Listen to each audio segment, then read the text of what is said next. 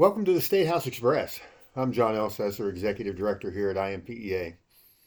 We're glad you could join us for our fifth stop on the 2024 version of the Statehouse Express.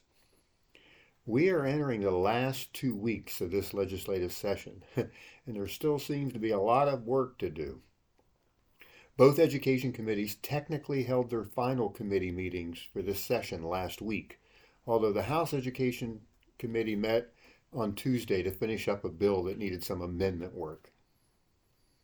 House committees must submit their final committee reports by Tuesday, February 27th, and the Senate committees by Thursday, February 29th. Last week, House Ed heard 6 bills. The most controversial was Senate Bill 202, which deals with higher education matters. Senate Bill 8 focuses on high schools offering the Indiana College Core. I testified to the challenges this would pose to small schools and schools with more specialized, unique education programs. The bill did pass out of committee 9-0, but we anticipate further amendments on the House floor. Senate Bill 282, which is a truancy and chronic absenteeism bill, was amended and passed out of committee on Tuesday. The bill does require schools to create a truancy plan. Although on Tuesday, non-pubs were amended out of the bill. We'll see where that bill goes as it moves forward on second and third readings. Senate Ed heard 7 bills. The one that garnered the most attention was HB 1002, which dealt with anti-Semitism. It passed out of committee 12-0. HB 1243 was significantly amended by inserting language from 2 other bills into it. That included HB 141, which deals with the work allocation of guidance counselors. It passed out of committee 13-0. HB 1304 had some significant amendments as well. One in particular removed all the language about a committee to review state reporting.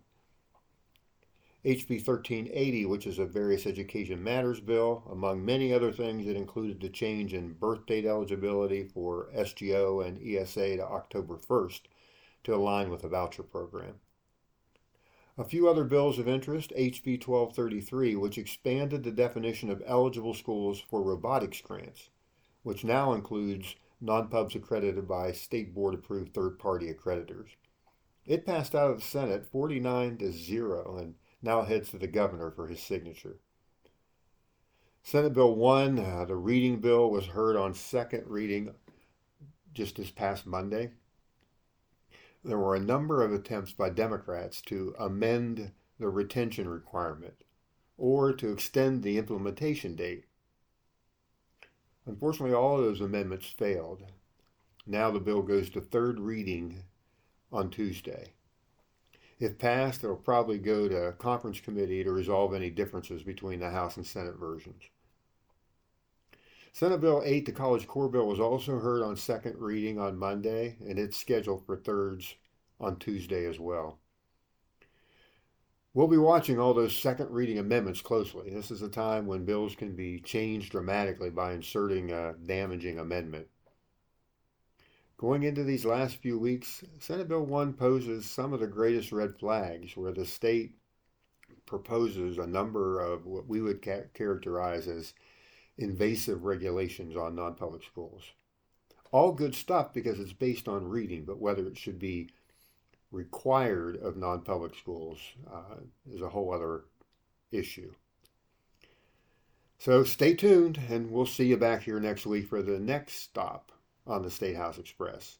So until next time, stay safe and God bless.